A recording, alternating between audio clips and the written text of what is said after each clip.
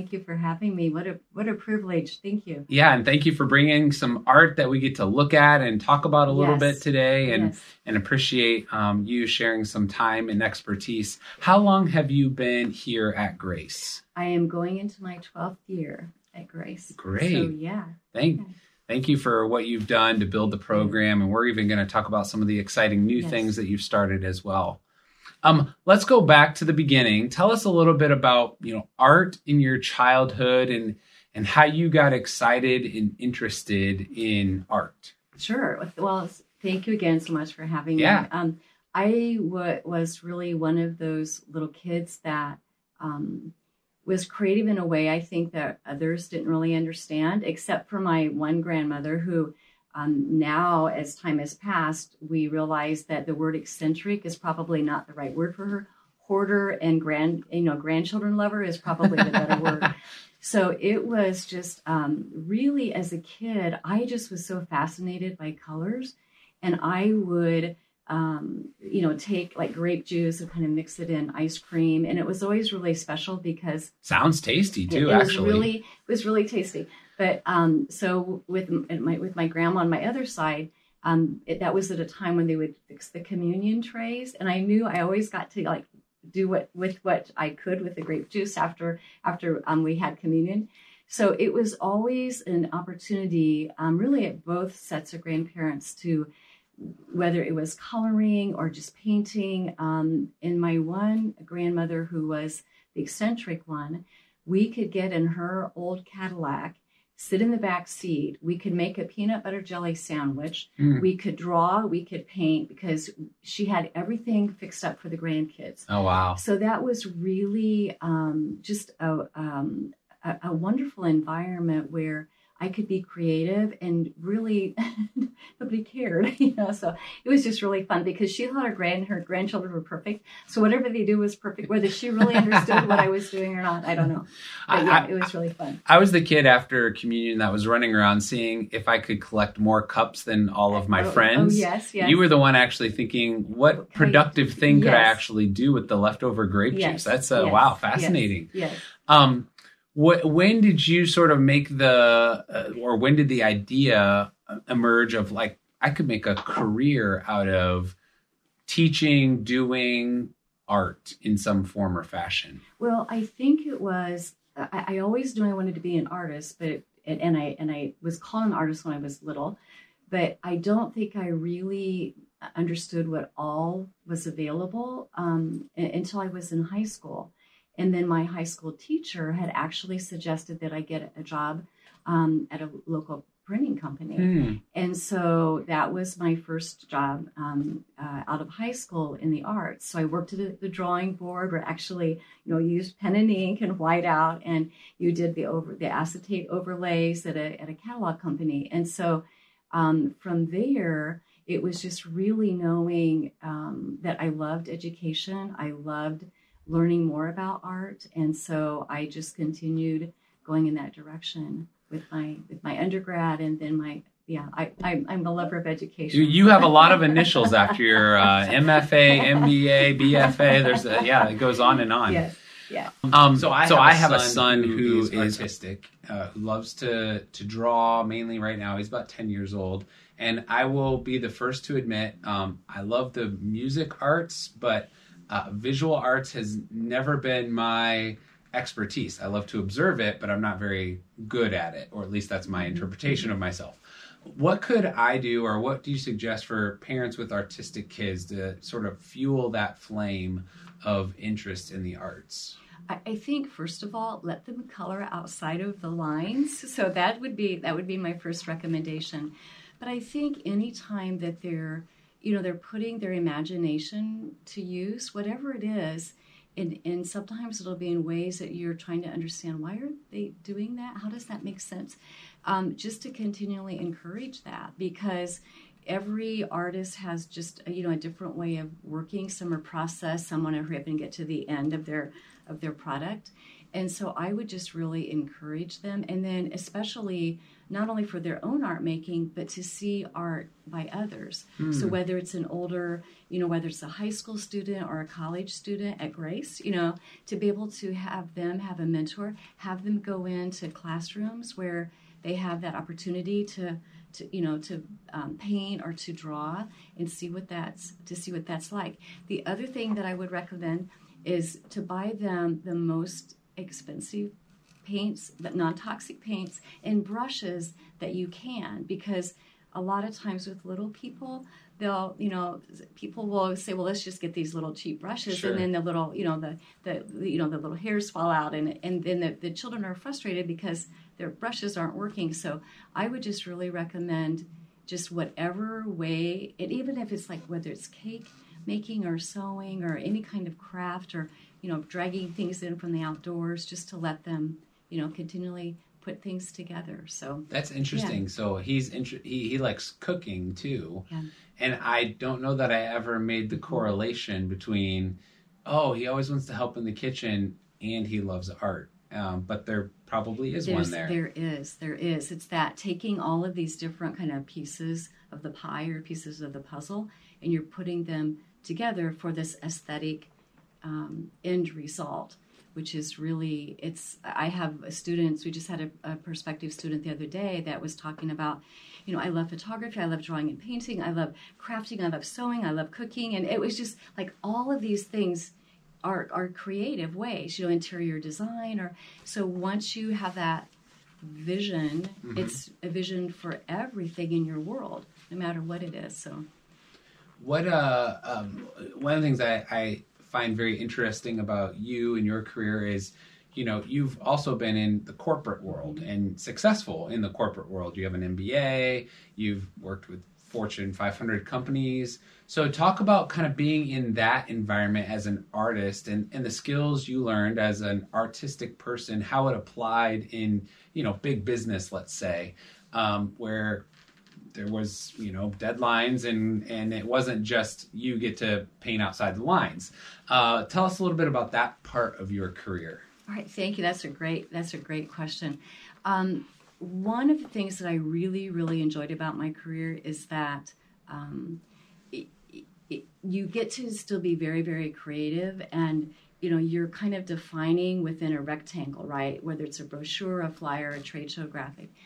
And the idea that you can communicate visually, so you're whether it's with product managers or you're working with the legal department or HR, for the things that they're creating, you can draw out so that helps them see what that vision is. Because a lot of others that you're working with aren't necessarily creative, and so you have that opportunity to use that art. And again, whether you're trying to just draw little stick figures so they can understand what you're doing, it really helps them understand what that journey is.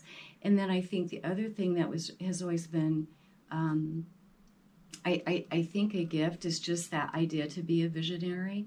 So when you're developing budgets and you're developing, schedules for your your colleagues or the people that you're responsible for, you have that vision of, okay, here's plan A, here's plan B, and then you can put that together with what your vice president wants or what the CEO is charging the whole company with doing. But I really think that it has to do with being able, again, to see all of those connections, why it's important that you, as a designer, can move within these different people groups, because you get to be the communicator. And as an artist, you're invited to the table to have ideas. And I always tell my students, if you don't have ideas, if you're too maybe afraid to share an idea, you won't be invited to the table. So it's always best to kind of go to the meeting and have maybe have 5 or 10 ideas, and if one's used, fine. If none are used, fine. People will always love to invite you because you can brainstorm with them. I that makes a lot of sense. I mean, I know on my end, working with artists and graphic designers, they are often able to put the pieces together. Like, I'm throwing out lots of ideas, and they're able to put it together and then elevate it beyond what I could imagine. And so you get back this piece and you're like, yes, that's what I was trying to say or think about, but you were able to actually put it together for me in a way that I couldn't. That's an amazing gift that artists have for us. What about coming to Grace College? So you're in the corporate world, and why did you decide, okay, I'm going to try the academic route and come and be a professor of all things art at Grace College?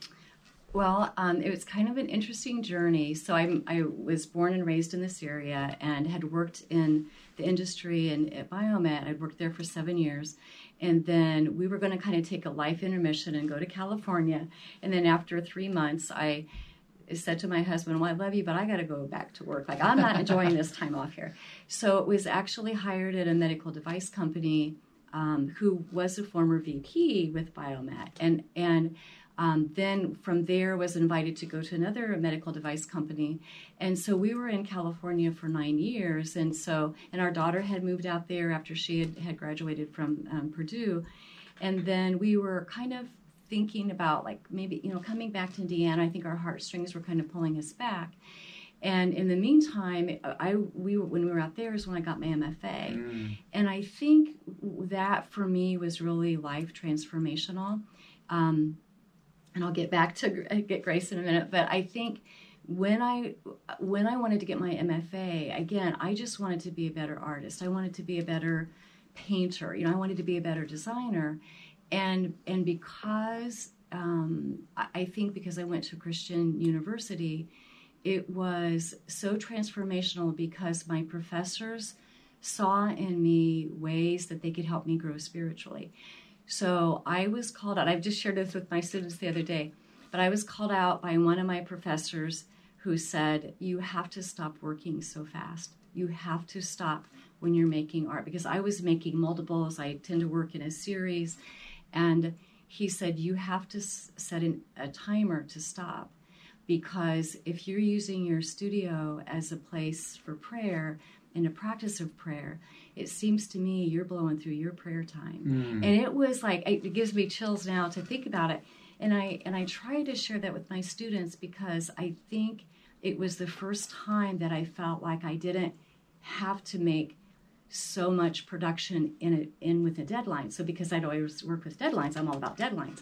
And then I had another professor who said, every time you use the word assembly line, it just makes my toes curl. Because I was talking about, okay, I'm making my art, I got my watercolors going, I got my assembly line going. He's like, Kim, stop saying that, So what was happening is I was seeing, and I loved my undergrad. I loved my undergrad. I loved my MBA. My MBA was from Indiana Wesleyan, and my undergrad was from Indiana University. And I loved both of those programs as well. But for me, it was really in the visual arts at a Christian university that, for me, was very transformational in ways that I was not expecting. So when we were kind of thinking about, let's kind of think about moving back to Indiana, the position actually opened up because of the passing of the previous chair. And so that's how I ended up coming to Grace, is I actually came for an interview in December. And I went back to California, and I said, I knew I was back home when I walked on the Grace campus, and all of the people were wearing reindeer sweatshirts. So I knew I was back home again. So that's how I ended up coming here. Wow. And at that time, Bill Cadup was the provost, and I had taught one class for Indiana Wesleyan after I'd got my MBA. And but I had a lot of experience, of course, a career designer and marketing communications manager. So I had managed budgets and had worked with multiple different people groups and all different kinds of settings, and loved mentoring. In fact, I had mentored 2 students that had graduated from Grace that came to work at Biomet, who I love to this day. They're just amazing. And so that was really kind of how I ended up, coming at Grace. So I think there were all of these little pieces, of the journey that would already kind of maybe pre-planned for me to end up. Thank you for sharing. So, yeah, appreciate that. Yeah. You talked about something I wanted to ask about, and that was, how your art and your Christian faith work together. What does that look like and mean for you, and how do you express that to your students when you're talking about art and your faith in God? Thank you. I think that's a great question. I think what happens is whatever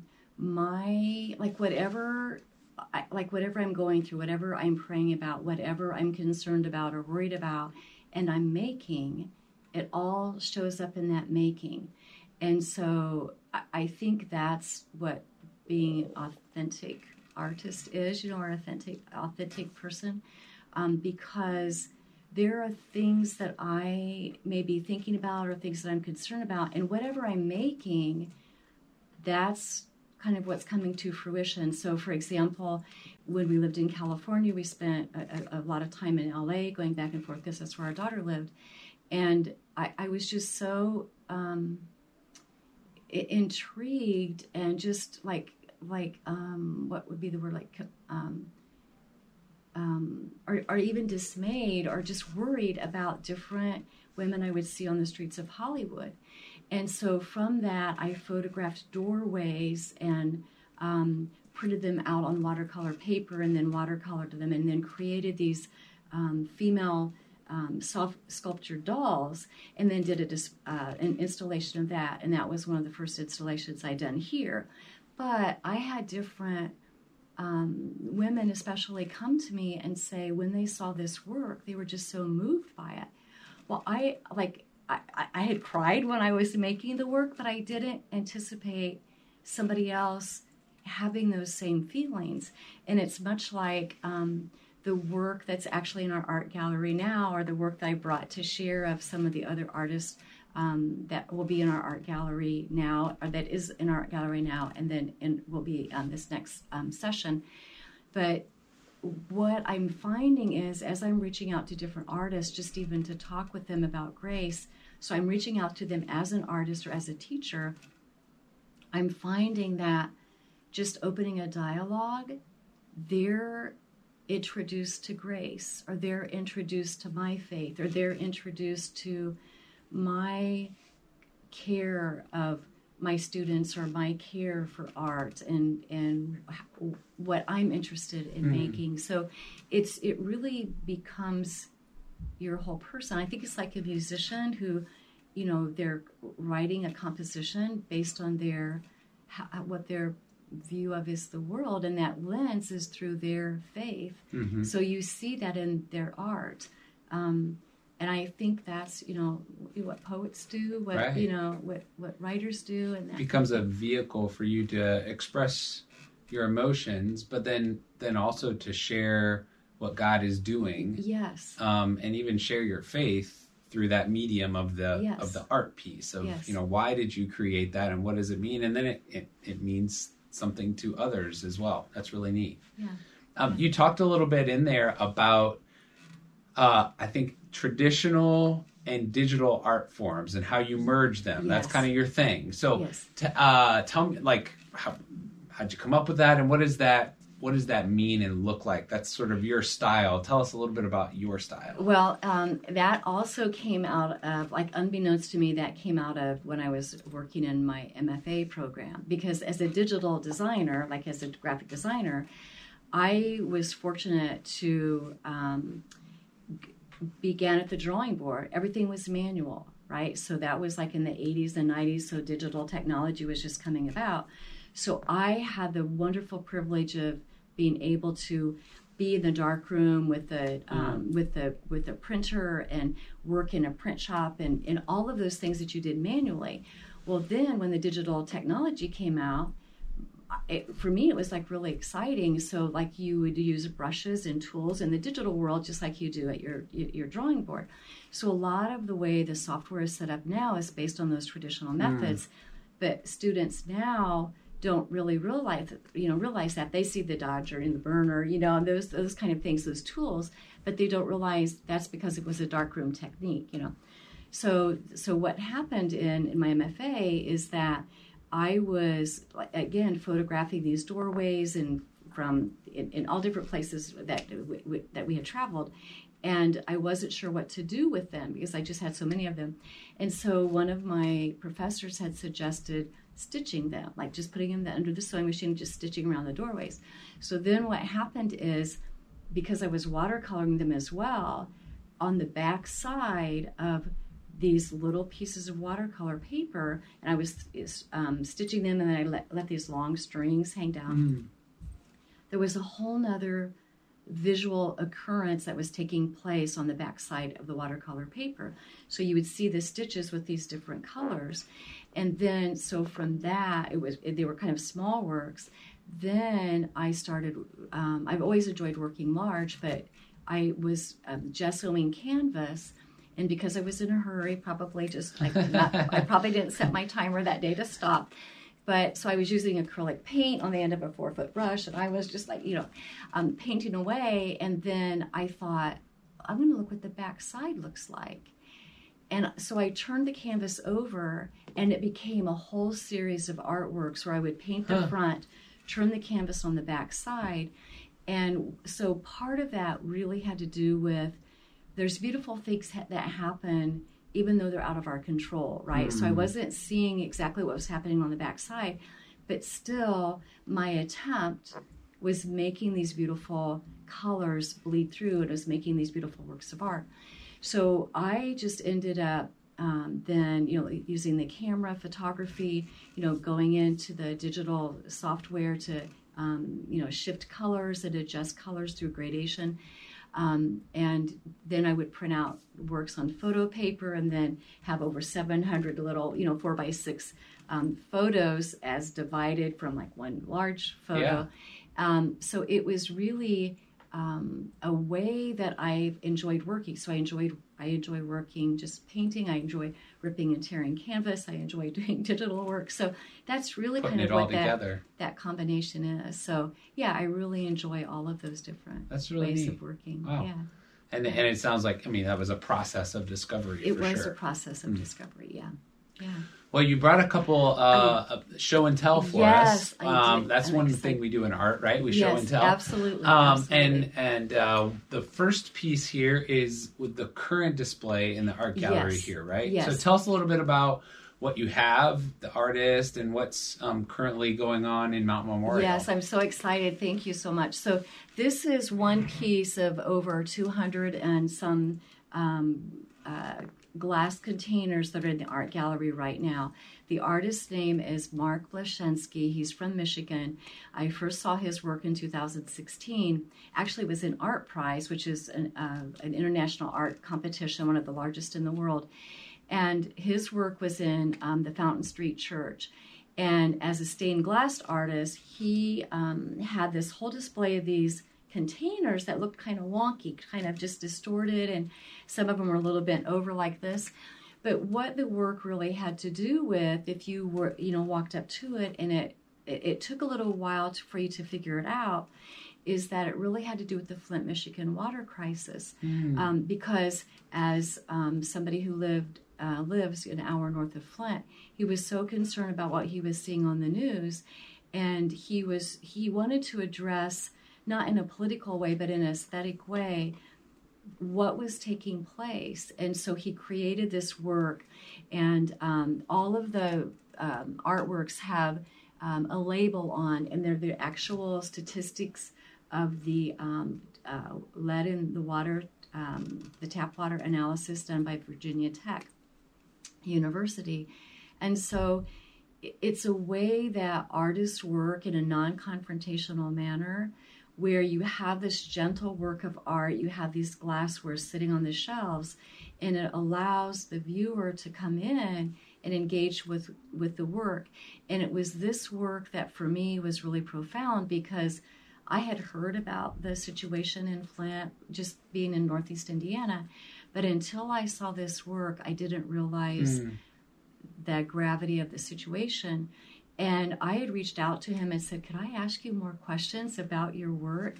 And then it began a friendship, and now his artwork is here in the gallery. That's he awesome. makes a lot of other work. He's making artwork that has to do with, it's called like interventionist art, where he has this beautiful display in the gallery that it's really meant for the landscape, that he'll put it in, like for a day or two, photograph it, see people's reaction, and put it in locations whether it's near like the sand dunes in Michigan or in the farmland. But it's just a way of working where an artist is looking at a social situation and they're trying to use their own way of art making in order to say, here's a concern, or here's something that I'm thinking about, and it invites others to think about that as well. Really so neat. His name again is Mark Blashinsky. His work is here till October 14th. So if somebody wanted to come see it, is there opportunities to come visit? Yes. So in the art gallery, we're open Monday through Friday, usually around 10:30 till 5. Sometimes I open it at 7 in the mornings when I come in. But yeah, so anybody could come into Grace Campus. It's on the second floor. It's called the first floor of Mount Memorial. It's not the ground level, but it's the second floor up. But they're more than welcome to come in and take a look at his beautiful work. So he did 4 artist talks yesterday. So he did 3 with students from the classrooms, and then he did an artist talk last night at 7, and it was just well attended by students, and it was really lovely. That's great. And then the next artwork we're having in the gallery. Should I pull this up? Yeah, sure. Yeah. So the next artwork that we're having in the art gallery is by an artist named Brenda Miller. We're going to have a series of what she calls her ecology collages. This is the Bridge series. This is called Bridge 5, Line 5. So if you know anything about Line 5, what this is under the Straits of Mackinac, there is a pipeline called Line 5. And it was laid in like the 1950s. It's operating under an expired contract now. And so I'll just say, just briefly, there's been like 33 oil leaks that pipeline since its installation. Well, Brenda had worked on Mackinac Island as a teen. She's also a Michigan raised artist, and her work is from old vintage maps. So as a artist, both Mark and Brenda are very interested in the environment. They're very interested in the ecology, and her work is just this beautiful, beautiful, like a tapestry, almost like a patchwork quilt. But what her concern is for the fresh water. Like the Great Lakes are the largest freshwater system in the world. And then they have this challenge of political litigation for the pipeline that is really no longer safe. But again, as an artist, she's lovely. She's like just so soft-spoken. She is so sweet. And she does these collages from old vintage maps, and it's very, very precise and just the most gentlest spirit ever. But it's a way, again, for an artist to be able to bring attention to what their concerns are. So when I had first been introduced to her work, I had reached out to her and I said, "Hi, you don't know me, but I would really like to talk with you about your work." And so her work, we'll probably have maybe 10 or 13 pieces or so of her work in the gallery starting October 19th. You said maps. So maps. So she's taking maps. Like books of atlases and old vintage maps. So is that made of maps? Yeah. So actually, this one here in the center is actually called London Poverty Map. Early in the 1900s, a gentleman was trying to determine the economic level of different people groups in London. So, and then the different other areas, sometimes like a lot of the flourishes you see are actually from old maps, old atlases that have these beautiful flourishes and embellishments. She has one that I was going to bring and I didn't, but it's called Turtle Island, and it's a lovely, lovely work, a little bit larger than this, but the whole turtle is shaped from old maps of Michigan and embellishes from the old maps, so from the late 1800s. And she says it's always hard for her to make that first cut into it, but then what she does, she's good. Like she keeps going. So this is an example of the ecology art. So this would be kind of a general term for ecology art, where artists are concerned about ecology, they're concerned about our environment, but they're not out on the street protesting, you know, or doing, you know, posters kind of as a, you know, kind of as a, you know, trying to have somebody hear what their voice is. Another artwork I'm actually wearing, I just want to give a brief plug for this, but this is by a Native American artist called Kelly. Her name is Kelly Church. Her and her daughter make baskets, and so the heritage from the Native Americans, the basket making from her family has been from the black ash tree. The black ash tree is almost devastated in the U.S. because of the emerald ash borer. Mm-hmm. It came to America. Taking out one of my trees, yes. Yes. And so, because when it came to America, our trees didn't have the immune system for that. But so as an artist, an educator, and just somebody who's an advocate for, you know, Native American arts and traditional art, she makes all kinds of, like whether it's bracelets or baskets.